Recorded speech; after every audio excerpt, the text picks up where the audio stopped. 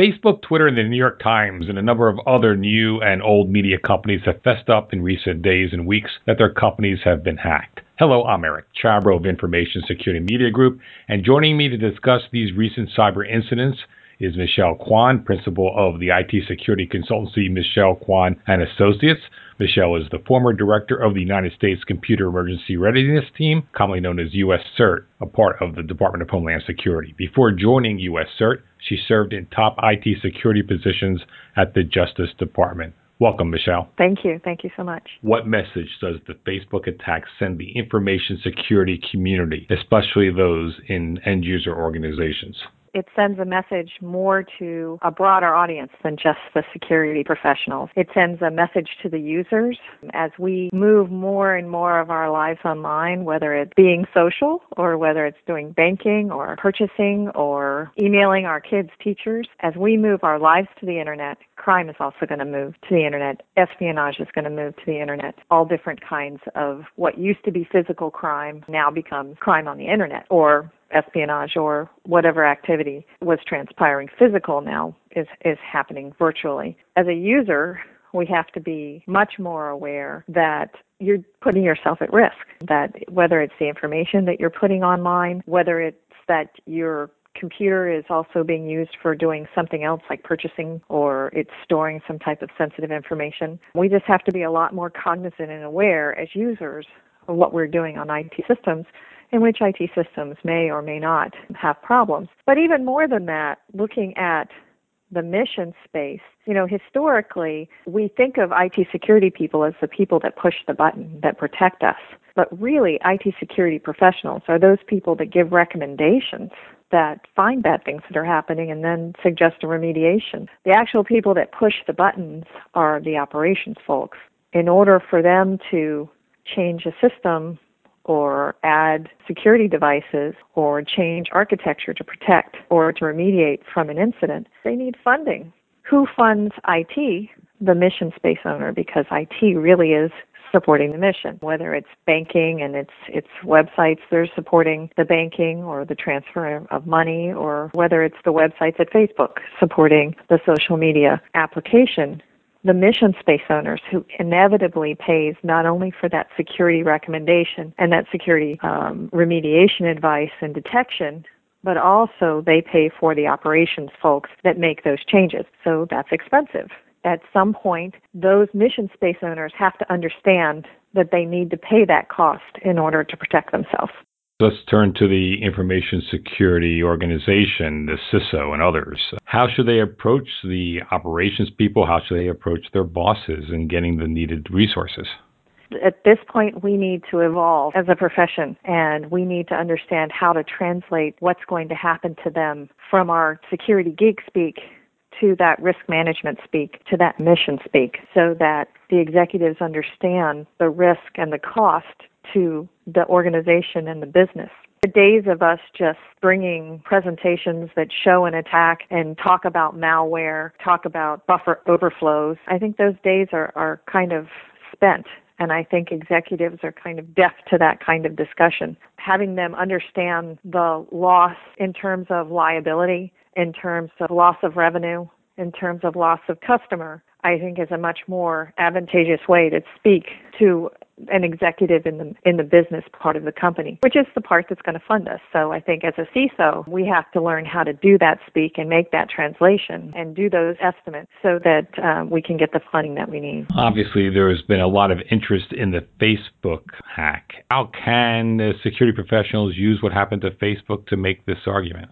That's a hard one because I don't know the details of the incident, but I think if they looked at any incident that happened in their own company, they would understand that something that affected the business would be either a loss of revenue or a loss of customers. And I think the Facebook example should cause question as to whether or not they will actually lose users. I think all of that depends upon if users were notified, if there was actually a said loss. It's my understanding that there actually was not a found loss. So that one's not exactly an easy discussion, but there are others that are. If you look at businesses that are out of business now because of, banks that had IT incidents around their ATM machines that are no longer in business, or if you look at other IT companies that had large breaches that are no longer in business. Those are the extreme cases that are easy to point to. I think industry by industry, sometimes you can find some justification for numbers in looking at shared information about incidents. For instance, looking at the FSISAC and the information they share amongst each other. They, as an organization, can be supportive of each other in helping put together those kinds of numbers and that kind of executive justification.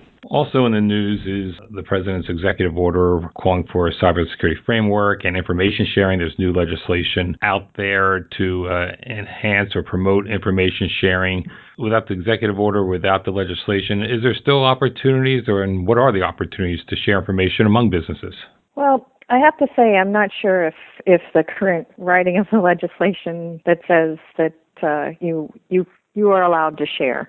Nothing's changing, but you are allowed to share. It's really going to do any good, but that's just my personal opinion. But I will say that it's important to know that all cyber intelligence does not come from the government. Some does, and it would be great if we knew more about that. But there's also information that's available from purchase and also from exchange within other working groups across the industry. We need to look forward at not necessarily exchanging verbal information, but look at exchanging information from a technology perspective, looking at direct intelligence feeds through products or other types of ways of looking at the data from like a metadata level, so that we're stripping away all the identifiable information so that it's really truly just the indicators that are being passed. And you'll see some new products out today that are doing this kind of work, and there are standard formats that are being decided on for that kind of metadata level of threat intelligence feeds. So those are available today through some new products on the market. Are we in a new normal here, or is this sort of the old stuff going on with, because we're hearing about Facebook, we're hearing about Twitter, we're hearing about the Times and other organizations? There's a lot of stuff in the news, especially this week, about it, an increase in attacks. And I just don't think we have the metrics to prove that. I think we understand that this has been happening for a long time, and that maybe we're just finding more occurrences of it. But I don't know if we have metrics to say it's new or that it's increased. But we do know it's been around for a while, and we do know that it's not good and that it's not good news. So however you want to wrap your heads around that metrics, I think just saying that we have a problem is good enough. We can't prove whether it's escalated or whether it's new. And in fact, I don't believe it's new. What we need to do is embrace the fact that security shouldn't be the first place where money is cut, that in the end, we're securing our businesses, not boxes, not IT systems, and that should be a huge executive priority. When we hear about these attacks, such as the Facebook attack, where malware got into the system and it was recognized and they got patches to fix it, bad guys are going to get into systems. Is something like that, if this is what happened, basically good news that people are fixing the problems when they discover them before it's maybe too late, or don't we really know? IT systems are really complex, and it's really difficult to manage this process. And I think we're just moving into a realm where we're getting better at managing the hygiene of our systems. In managing the hygiene, you're managing the security of your systems.